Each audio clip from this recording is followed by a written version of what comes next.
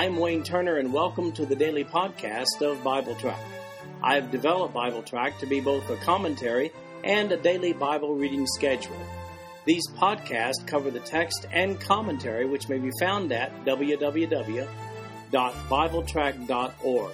So, for those who have a busy schedule but do have time to listen to the Bible being read, this podcast is for you. At the end of 1 year, you will have gone completely through the Bible. Today we're reading the first 3 chapters of the book of Ephesians. A word about the letter to the Ephesians. This epistle was probably written around 63 AD while Paul was in prison in Rome. Ephesus was far away from Jerusalem, 700 miles or so by boat over treacherous waters. Paul had previously visited there on his second missionary journey. That's back in Acts chapter 18, verses 19 to 21. Then again on his third missionary journey, which is recorded in Acts chapter 19, verses 8 through 10, and chapter 20, verse 31. That's when he remained there for 2 years preaching in the synagogues in Acts chapter 19, verses 8 and 10. And that was in the school of Tyrannus, Acts chapter 19, verse 9. And also in private houses he taught. In Acts chapter 20, verse 20, we see that recorded. The Ephesian church consisted of Gentile believers, as we see in Ephesians chapter 2, verse 11, and Ephesians chapter 3, verse 1. Now keep in mind, the Gentiles are key here in understanding the book of Ephesians. We find the standard introduction by Paul in verses 1 and 2 of chapter 1. Paul, an apostle of Jesus Christ, by the will of God, to the saints which are at Ephesus, and to the faithful in Christ Jesus. Grace be to you, and peace from God our Father, and from the Lord Jesus Christ. Now these are the typical points we see Paul emphasizing at the beginning of most of his epistles. He establishes his apostleship as coming from Jesus Christ by the will of God. He directs this letter to the saints in Ephesus. Also, he calls them faithful. And then Paul extends grace and peace to his audience, acknowledging that both of these come from God and Jesus Christ. Now, by the way, grace means unmerited favor. If you'd like to know more about grace and peace and the words and the way they're used in the New Testament, then look at the notes on Romans chapter 5, verse 1, where we deal with those in depth. In verses 3 through 14 of chapter 1, we find Paul talking about our Christian heritage. Verse 3, Blessed be the God and Father of our Lord Jesus Christ, who hath blessed us with all spiritual blessings in heavenly places in Christ, according as he hath chosen us in him before the foundation of the world, that we should be holy and without blame before him in love, having predestinated us unto the adoption of children by Jesus Christ to himself, according to the good pleasure of his will, to the praise of the glory of his grace, wherein he hath made us accepted in the beloved, in whom we have redemption through his blood, the forgiveness of sins, according to the riches of his grace, wherein he hath abounded toward us in all wisdom and prudence, having made known unto us the mystery of his will, according to his good pleasure, which he hath purposed in himself, that in the dispensation of the fullness of times he might gather together in one all things in Christ, both which are in heaven and which are on earth, even in him, in whom also we have obtained an inheritance, being predestinated according to the purpose of him who worketh all things after the counsel of his own will, that we should be to the praise of his glory, who first trusted in Christ, in whom ye also trusted, after that ye heard the word of truth, the gospel of your salvation, in whom also after that ye believed, ye were sealed with that Holy Spirit of promise, which is the earnest of our inheritance until the redemption of the purchased possession, unto the praise of his glory. Now Paul kicks this letter off by establishing who we are and how we got here. And he says all of this in one really long Greek sentence. It starts in verse 3, and that one Greek sentence doesn't end until the completion of verse 14. Now let's look at the components of this long sentence that extends from verses 3 to 14. First of all, we see in verse 3 that we're blessed. The Greek word eulog there is used 3 times in this sentence. First as an adjective, then as a verb, and finally as a noun. Because God is blessed, to be praised or commended, those in Christ are also blessed, which means spiritually consecrated for heavenly purposes. Then we find in verse 4 that we are chosen in him since before the foundation of the world. In other words, God has always known who would receive Jesus Christ as Savior. We'll talk more about that in a few moments. And then we see also in verse 4 that we should be holy and without blame before Him in love. Now, does this phrase speak of our conduct before the world, or does it speak of our position in Christ before God? Well, of course, God desires that we should live our lives before the world in a holy fashion and without blame. But this verse appears to be referencing our set-apart position before God as a result of being chosen. In other words, because Jesus Christ paid our sin debt, as believers we are, before God, holy and without blame. On the other hand, Peter used the same adjective, holy, the Greek word hagios, which means set apart. He uses that same word holy in 1 Peter chapter 1, verses 15 and 16 to indicate a believer's responsibility to set forth a Christ-like example before the world. Context is the only thing that we can use to make the differentiation of intent when we see this in Scripture. We see in verse 5 that we are predestinated. To what? Well, to the adoption of children by Jesus Christ to Himself. And why is that? Well, there's your answer. According to the good pleasure of His will. We'll talk more about that in a few moments. And then we see in verse 6 the phrase, to the praise of the glory of His grace. This phrase further explains the predestinated of verse 5, as verse 6 begins in the Greek accusative case. It thus provides the object for the end of verse 6.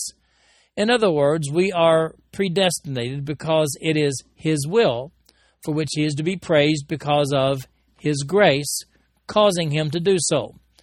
Grace, from the Greek word charis, means unmerited favor. If you'd like more information on the context and the usage of the word grace, then look at the article entitled Important Salvation Words in Romans, which you'll find attached to the study, to the page of BibleTrack.org for the reading of Romans chapters 1 through 4. Then in verse 6 we see the result. It says, wherein He hath made us accepted in the beloved. This phrase means that we are members of God's family, the body of Christ. In verse 7 we find the phrase, in whom we have redemption through His blood. This refers to the mention of Jesus Christ in verse 5. Our redemption is through Jesus Christ. The Greek word for redemption here is apolutrosis. In secular Greek writings, the word was used to denote a ransom payment. It's quite appropriate, then, that this word is used 10 times in the New Testament to specify the means by which God allows us to go to heaven. It's through a redemptive process. We were lost, but by the shed blood of Jesus on the cross, God redeemed us. Then we find the phrase in verse 7, the forgiveness of sins. This phrase is included to specifically define redemption through His blood. Because of the shed blood of Jesus Christ, our sins are forgiven. In verse 7, we also see according to the riches of His grace. Grace, as I mentioned, means unmerited favor, comes from the Greek word charis. No works for salvation, it's a free gift.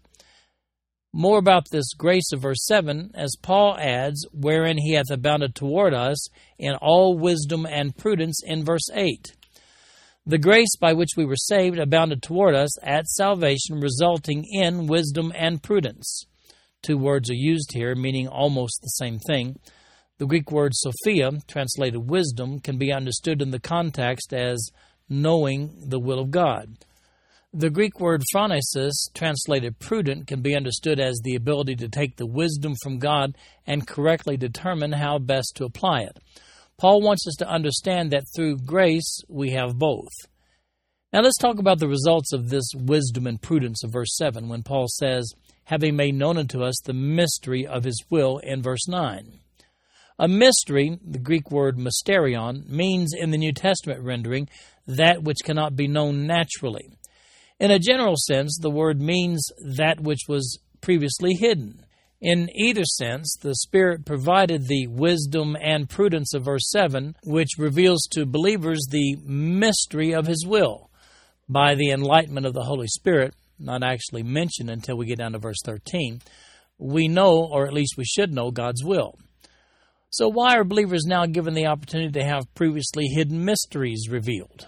Well, according to his good pleasure, which he hath purposed in himself. Verse 9. It was God's will to provide it to us. It's just that simple. And then we find in verse 10 that in the dispensation of the fullness of times, he might gather together in one all things in Christ, both which are in heaven and which are on earth, even in him. Here's the mystery, by the way, of verse 9 defined. Dispensation. Dispensation comes from the Greek word oikonomia, which means management. That's the dispensation or management of the fullness of times. That's clear in this verse. The Greek neuter definite article used twice is appropriately translated things, or more specifically, the things in heaven and the things on earth. These things are only gathered together in one, beginning with the millennium, when everything is under Christ's rule. No other period of time previous to the millennium meets this criteria. Paul gives some extra detail on this subject in 1 Corinthians chapter 15, verses 24 to 28. Then in verse 11 we have the phrase, in whom, being Christ, also we have obtained an inheritance. Believers are in the millennium plan, and thereafter, as a matter of fact, and they're there as heirs of God and joint heirs with Christ. That's according to Romans chapter 8, verse 17. And how did we come to be part of this millennium proposition anyway? Well, there it is in verse 11, being predestinated according to the purpose of him who worketh all things after the counsel of his own will. Again, that's verse 11. It's another feature included with predestination, which we'll talk about more fully in just a few moments.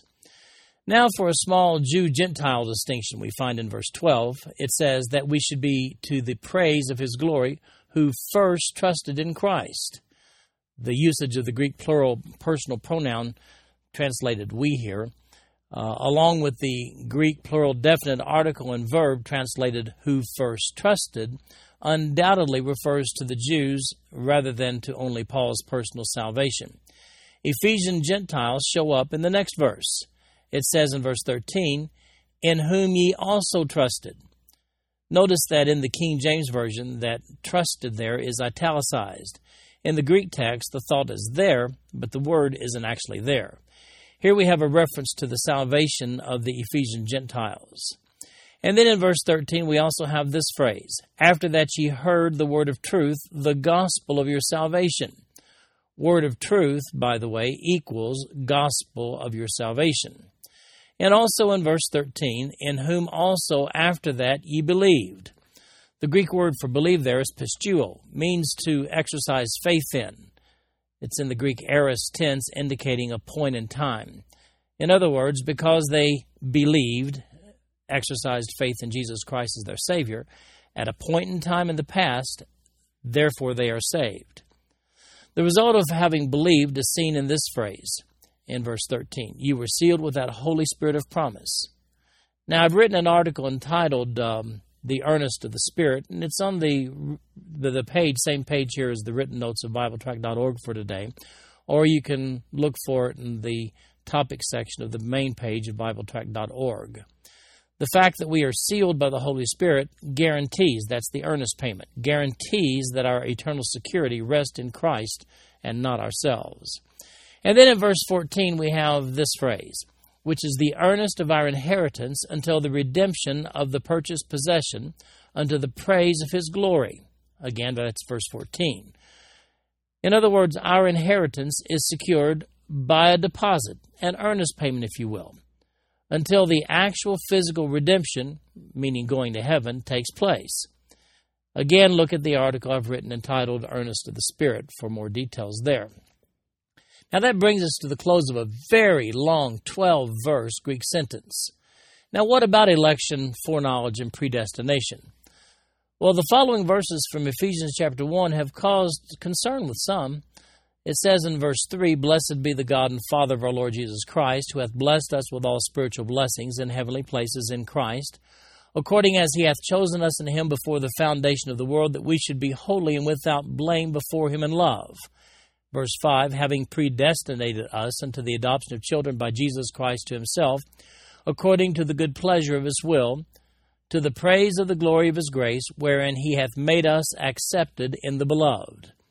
Now, some people have used this passage of Scripture along with others to declare that man has no say whatsoever in his own salvation experience, in his own spiritual birth. Well, the fact is, God is omniscient. It's just one of his attributes. He did know from the foundation of the world who would receive Jesus Christ as personal Savior and who wouldn't. This foreknowledge has been misunderstood by many in light of the fact that man is not capable of comprehending how one might have foreknowledge without, abusing it, if you will. I once heard the late evangelist B.R. Lakin say that as he was advancing in years, he said, "If I could know where I was going to die, I would just never go there." As I said, we can only imagine aggressively acting upon foreknowledge were we to have it. Well, not so with God. He knows, but allows us to take our own course of action nonetheless. However, the fact that he knows makes it appropriate for Paul to declare that those who are saved are predestinated. So the fact that God knows doesn't alter the fact that he still has given us, man, the choice to receive Jesus Christ as his personal Savior. Now, if you're looking for a fuller discussion of foreknowledge, election, and predestination, then check out my commentary on Romans chapter 9. Now, there's a link to it on this page, the written notes of BibleTrack.org for today, or you can just go to the passage index on the main page of BibleTrack.org and go right to it, Romans chapter 9. Then in chapter 1, beginning with verse 15 down through verse 23, we find the tools of a mature believer. Verse 15.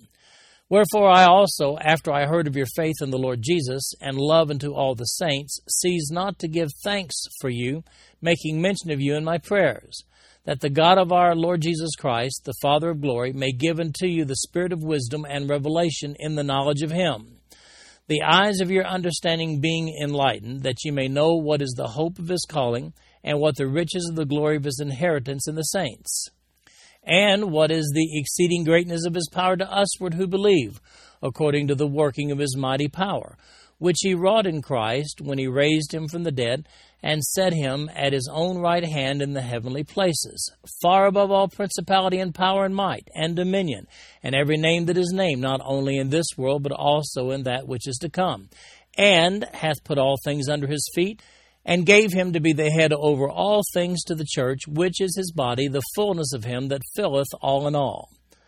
These 9 verses are packed full as well. In verses 15 and 16, Paul tells the Ephesians that after hearing of their faith, he's praying for them. Then we see another big, long Greek sentence in verses 17 to 23 that outlines the specifics of Paul's prayer for them. Now let's take a close look at the prayer for these Ephesians. First of all, he prays that God would give them the spirit of wisdom and revelation in the knowledge of him in verse 17. Here we see that the Holy Spirit is the spirit of wisdom and revelation. By the Holy Spirit we acquire our knowledge of God. Likewise, John warned against false teachers spreading false doctrine and declared that the Holy Spirit should be our guide in 1 John chapter 2, verse 27. That they would fully understand, number 2, what accompanies salvation in Jesus Christ. That's in verse 18. This is the work of the Holy Spirit as referenced in verse 17. Believers have rights as heirs. Thus, the accompanying phrase regarding our inheritance as saints, as in believers. And then thirdly, he prays that they would fully embrace the power of God available to usward who believe, he says in verse 19. Now, Paul's still talking about his prayer for them. If there's any question in anyone's mind about who Jesus Christ is, what he did and what he's doing now, Paul answers that question in verses 20 to 23. In verse 20, he points out that God raised Jesus from the dead.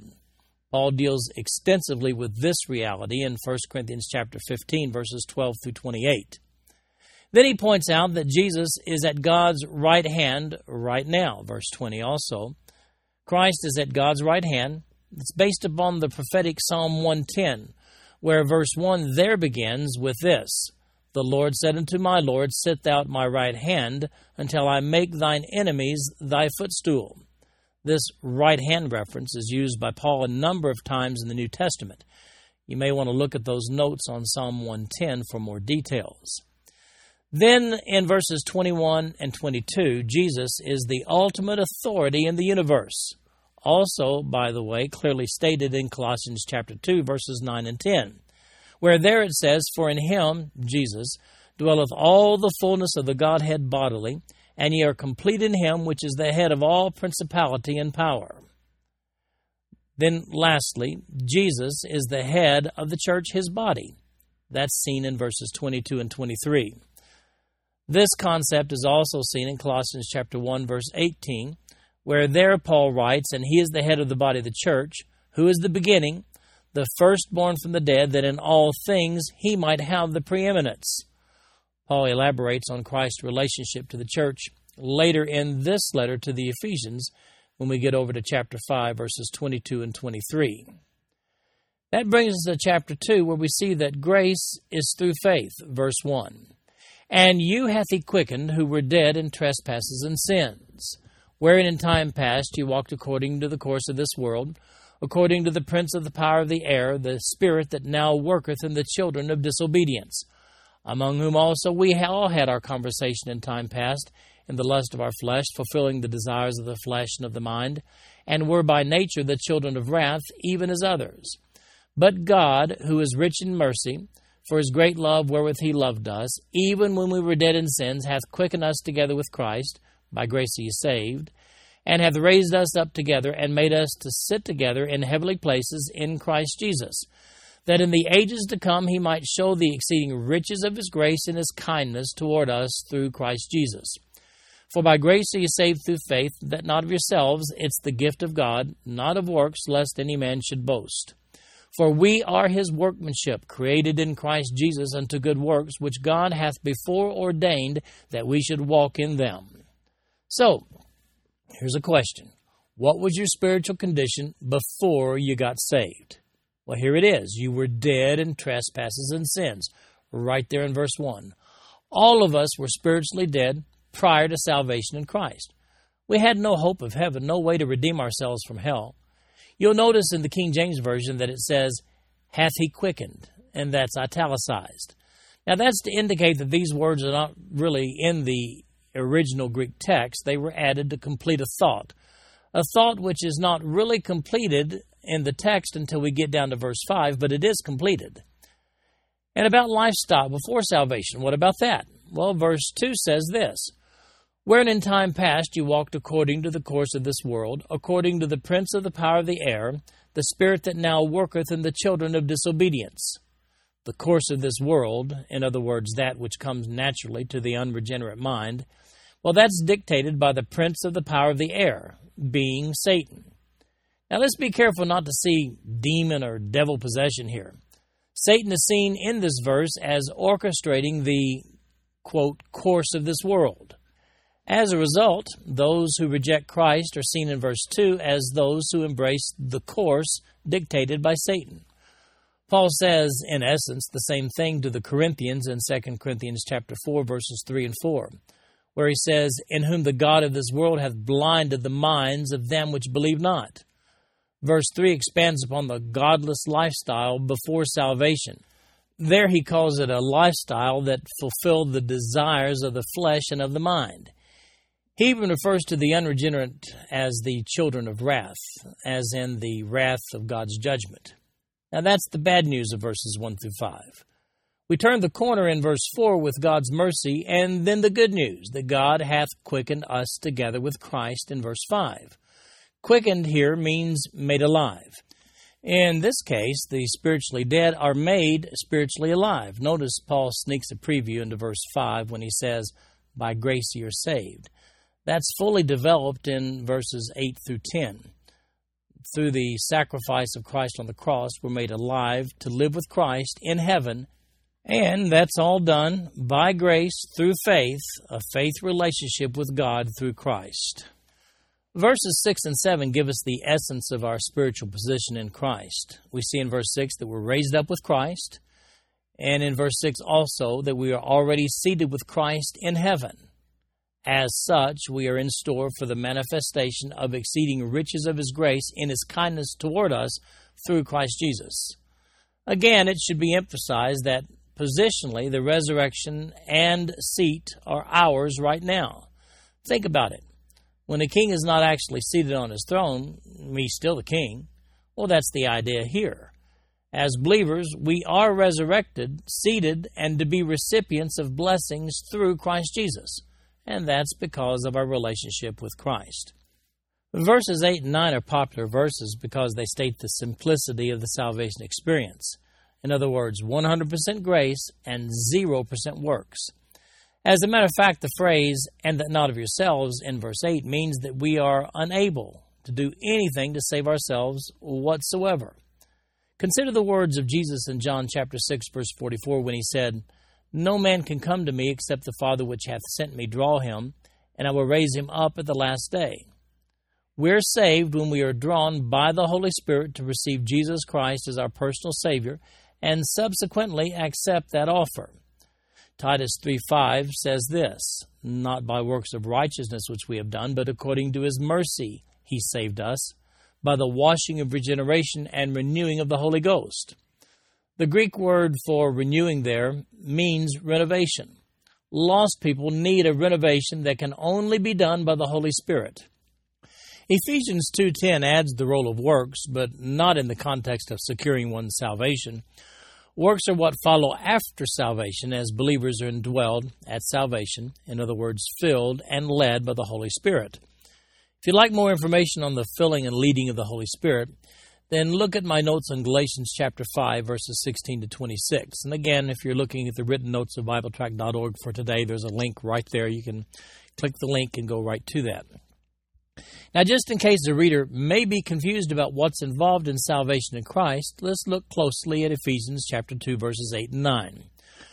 One is saved by grace. Now, saved means free from the wrath of God, and grace means unmerited favor, as in we don't deserve to be saved. If you'd like to see more information regarding these two words, saved and grace, then look at the article entitled Important Salvation Words. The link's on this page, or you can go to the written notes on the main page of BibleTrack.org and find under the middle box there the topical index. Through faith, well, that represents the process.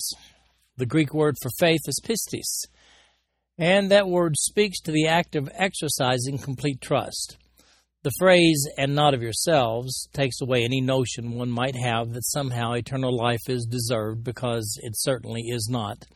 Salvation, by the way, is the free gift of God through the process that we see in verse 8. Salvation is not of works. No one in heaven will ever be able to boast that they deserve to be there. So what about the works then, one might ask? Well, here they are in verse 10, but not for the purpose of acquiring salvation. The Holy Spirit-led course of the new believer is to live a life fruitful with good works, being godly works. To avoid misunderstanding, it's a good idea to include verse 10 with each and every citation of verses 8 and 9. In chapter 2, beginning with verse 11, Paul calls for an end to the name-calling. Verse 11, "Wherefore remember that ye being in time past Gentiles in the flesh, who are called uncircumcision by that which is called the circumcision in the flesh made by hands, that at that time ye were without Christ, being aliens from the commonwealth of Israel, and strangers from the covenants of promise, having no hope and without God in the world. But now in Christ Jesus, ye who sometimes were far off are made nigh by the blood of Christ. For he is our peace, who hath made both one, and hath broken down the middle wall of partition between us, having abolished in his flesh the enmity, even the law of commandments contained in ordinances, for to make in himself of twain one new man, so making peace. And that he might reconcile both unto God in one body by the cross, having slain the enmity thereby, and came and preached peace to you which were far off, and to them that were nigh. For through him we both have access by one Spirit unto the Father. Now therefore ye are no more strangers and foreigners, but fellow citizens with the saints and of the household of God, and are built upon the foundation of the apostles and prophets, Jesus Christ himself being the chief corner, in whom all the building fitly framed together groweth into an holy temple in the Lord, in whom ye also are builded together for an habitation of God through the Spirit. So, what name did the first century Jews call the Gentiles? Well, the answer to that is they called them the uncircumcision. Ooh, that hurts. However, in Christ Jesus, both Jews and Gentiles are one in Christ. It looks like the Gentiles here catch a break. Previously, Gentiles had no interest whatsoever in Israel, no citizenship within Israel. The covenants that God had made with Israel excluded Gentiles, and therefore they were without hope and without God, we see in verse 12. But having been that far away in the past, now the blood of Christ has brought Gentiles near. We see in verse 13, as a matter of fact, He broke down the division between us, the Jews versus the Gentiles, when He died on the cross by His death and resurrection in verse 14. Yeah, but the Jews were very proud of their law of Moses, and they took great pride in keeping that law. But look at verse 15. It says, having abolished in His flesh the enmity, even the law of commandments contained in ordinances, for to make in Himself of twain one new man, so making peace. So what did Christ do with the law of Moses when He died on the cross? Well, it says He abolished it. Afterward, even Gentiles, having been raised from childhood, without knowing anything about the law of Moses, are equally as righteous before God as the Jews themselves. Many Christians incorrectly adopt and hang on to the law of Moses, and especially the Ten Commandments, as something they are to integrate into their Christian walk after salvation. But that's not so. The law has been abolished by the death of Jesus Christ on the cross. We find the same declaration clearly stated in 2 Corinthians chapter 3, verses 7 through 11, and also in Colossians chapter 2, verse 14. Now, if you'd like to look more into this aspect of the Christian with regard to the law of Moses, then there's a link there that you can click on that takes you to 2 Corinthians chapter 3, verses 6 through 18, where I deal extensively with Paul's own words of talking about the law having been done away. I should take this opportunity to give a greater explanation about verse 14 here, which says, for He is our peace, who hath made both one, and hath broken down the middle wall of partition between us. What about that middle wall of partition? Well, there was actually erected in Herod's temple in Jesus' day a wall of partition past which Gentiles were not permitted to go. Here's some information about that wall found in the International Standard Bible Encyclopedia, and I quote, in the year 1871, while excavations were being made on the site of the temple by the Palestine Exploration Fund, M. Clement Gounod discovered one of the pillars which Josephus describes as having been erected upon the very barrier or middle wall of partition to which Paul refers. This pillar is now preserved in the museum at Constantinople and is inscribed with a Greek inscription in capital or unsealed letters, which is as follows. It says, no man of another nation to enter within the fence and enclosure round the temple, and whoever is caught will have himself to blame that his death ensues. While Paul was writing the epistle to the Ephesians at Rome, this barrier in the temple at Jerusalem was still standing. Yet the chained prisoner of Jesus Christ was not afraid to write that Jesus Christ had broken down the middle wall of partition, and had thus admitted Gentiles who were far off, strangers and foreigners, to all the privileges of access to God in ancient times possessed by Israel alone. That separation between Jew and Gentile was done away forever in Christ. Now in verses 16 to 22, we see that Paul really drives this point home of uniting Jews and Gentiles together in Christ. In verse 16, he reconciled Jews and Gentiles with the animosity between them put away. In verse 17, the same peace is preached to Jew and Gentile alike. In verse 18, the same Holy Spirit gives equal access to God to the Jews and to the Gentiles who trust in Jesus Christ as Savior, which, by the way, is also seen in 1 Corinthians chapter 12:13, where it says, for with one Spirit are we all baptized into one body, whether we be Jews or Gentiles, whether we be bond or free, and have been all made to drink into the same Spirit. Verse 19 here says, while the Gentiles were strangers to God before, now they are fellow citizens with the saints. And then in verse 20, we find the cornerstone reference, which is based upon the prophetic Psalm 118, verse 22. The inclusion of Gentiles is validated by the prophets and the apostles. And finally, in verses 21 and 22 of this chapter, Jews and Gentiles together form the strong foundation for the working of the Holy Spirit. That brings us to chapter 3. The mystery of the gospel is revealed.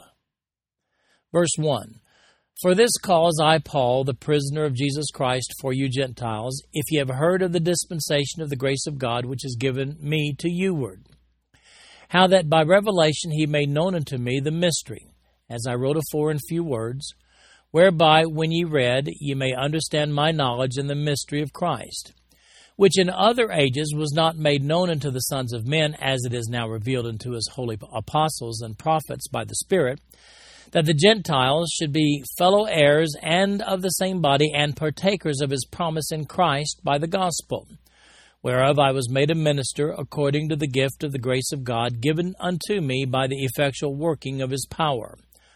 Unto me, who am less than the least of all saints, is this grace given, that I should preach among the Gentiles the unsearchable riches of Christ, and to make all men see what is the fellowship of the mystery, which from the beginning of the world hath been hid in God, who created all things by Jesus Christ, to the intent that now unto the principalities and powers in heavenly places might be known by the church the manifold wisdom of God, according to the eternal purpose which he purposed in Christ Jesus our Lord, in whom we have boldness and access with confidence by the faith of him.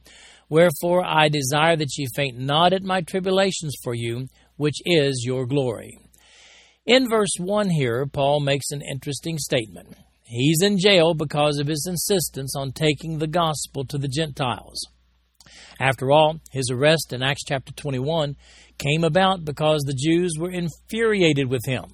He had the audacity in their minds to take their sacred religion and mix it in with a Gentile offering. Paul made a considerable sacrifice to preach the gospel to the Gentiles. So exactly what was this new revelation that Paul was willing to even die for? Well, look at verse 6, that the Gentiles should be fellow heirs. That's the revelation that makes our salvation possible. But it's also the revelation that threatened the special place with God the Jews were so proud of. The Jews and even many Jewish Christians in the first century disregarded the numerous Old Testament prophecies regarding entrance of Gentiles into complete and equal communion with the Jews. Look at the notes on Isaiah chapter 49 for a fuller discussion of that concept. This brings us to the discussion of a theological term known as dispensationalism. Bible students frequently ask one another, "Are you a dispensationalist?" The term has been severely misused and taken out of context by many. Without dealing with that misuse, let me just point out that Paul declares himself to be a dispensationalist in Ephesians chapter 3, verse 2, when he says, "If ye have heard of the dispensation of the grace of God, which is given me to youward." And verse 4, Paul goes on to explain. He says, "By revelation he made known unto me the mystery." Now, a mystery in this context is that which cannot be known by the natural mind, which was previously hidden, we see in verse 5. But this mystery was supernaturally revealed to Paul through revelation directly from God. And what was this mystery? Well, again, there it is in verse 6, that the Gentiles should be fellow heirs and of the same body and partakers of his promise in Christ by the gospel. So, to summarize, God committed to Paul the dispensation of the grace of God, which was given to him by revelation, which was a direct word from God. This mystery, that which cannot be known by the natural mind, was revealed to Paul, declaring salvation through the atonement of Christ on the cross to everyone, Jews and Gentiles alike. Paul categorizes this revelation as a dispensation. The word dispensation comes from the Greek word oikonomia. It means administration or management. So here it is. The dispensation given to Paul was a new administration between God and man. And that's not to say that favor with God was not always a matter of faith, because it was. It was, and we see that all the way back, we have that clear statement in Genesis chapter 15:6 with regard to Abraham, when it says with regard to Abraham's relationship with God, and he believed in the Lord, and he counted it to him for righteousness. However, the atonement of Jesus on the cross as our Redeemer causes Paul to categorize the period after the cross as a distinct dispensation. Incidentally, Paul indicates in verse 5 that he's not alone in this doctrinal coup when he says, "It is now revealed unto his holy apostles and prophets by the Spirit." Although he had doctrinal allies, Paul was the one in jail for spreading his doctrine of Jew-Gentile equality as believers in Jesus Christ. Now notice Paul's additional comments regarding this dispensation which had been committed to him. In verse 7, he indicates that God directed him to this controversial ministry to the Gentiles. He was made a minister according to the gift of the grace of God. In verse 8, Paul says, "I don't deserve the honor, but I've been given the responsibility of preaching to the Gentiles." Verses 9 and 10, the church of God fulfills the long-hidden mystery of fellowship among Jews and Gentiles alike. While prophesied in the Old Testament that Jews and Gentiles would one day come together as one in Isaiah chapter 49, Paul's the one to reveal that it's through the New Testament church that all of this takes place. In verses 11 and 12, we see that that was the eternal design for Jesus Christ all along. Now Paul expresses that we have boldness and access to God because of our relationship with Jesus Christ. And in verse 13, Paul's writing this from jail. He's in jail because of his ministry to Gentiles, infuriating the Jews. He does not want them to feel undue anguish as Gentiles for his imprisonment. And then in verses 14 to 21 of chapter 3, Paul tells us his prayer for these Ephesians. Verse 14, "For this cause I bow my knees unto the Father of our Lord Jesus Christ, of whom the whole family in heaven and earth is named, that he would grant you, according to the riches of his glory, to be strengthened with might by his Spirit in the inner man, that Christ may dwell in your hearts by faith, that ye, being rooted and grounded in love, may be able to comprehend with all saints what is the breadth and length and depth and height, and to know the love of Christ, which passeth knowledge, that ye might be filled with all the fullness of God. Now unto him that is able to do exceeding abundantly above all that we ask or think, according to the power that worketh in us, unto him be glory in the church by Christ Jesus through all ages, world without end. Amen." Well, here's another prayer for the Ephesians, which goes down through verse 21. In verses 14 and 15, Paul emphasizes that Jesus Christ is the Savior of the world for all time, past and present. Paul briefly deals here with a vital part of Christian living. Notice what he says in the following two verses. In verse 16, "That he would grant you, according to the riches of his glory, to be strengthened with might by his Spirit in the inner man." Verse 17, "That Christ may dwell in your hearts by faith, that ye being rooted and grounded in love." The power of the Christian life is achieved by the Holy Spirit dwelling within each believer. That's the key to victorious Christian living. If you want to know more about victorious Christian living, look at my notes on Galatians chapter 5, verses 16 to 25. There you'll find that I deal with this concept of being led by the Holy Spirit and be given power by the Holy Spirit exhaustively. With the power of the Holy Spirit working within, the believer is able to experience the victory and confidence that we find here in verses 18 to 21. Now, don't take too much time trying to break these verses down. It's one very strong statement intended to overwhelm the Ephesians with the sense of the power and authority of Jesus Christ. Notice the key in verse 19, "that you might be filled with all the fullness of God." Jesus Christ, by the way, is the fullness of God. Paul writes in Colossians 2, verses 9 and 10, a verse that I actually quoted earlier, says, "For in him dwelleth all the fullness of the Godhead bodily, and ye are complete in him which is the head of all principality and power." Paul is, in the strongest words possible, emphasizing how comprehensive God's power is within the Spirit-led Christian. Now, that being the case, Paul concludes his prayer by expressing the greatness of Jesus Christ in verse 20 by acknowledging that Jesus Christ is able to do exceeding abundantly above all that we ask or think, according to the power that worketh in us. And then Paul's equivalent at the end of his prayer in verse 21 to our Amen. He extends his Amen by saying, Unto him be glory in the church by Christ Jesus throughout all ages, world without end. Amen. That's just one more plug for the eternal sacrifice of Jesus on the cross. This concludes our podcast for today.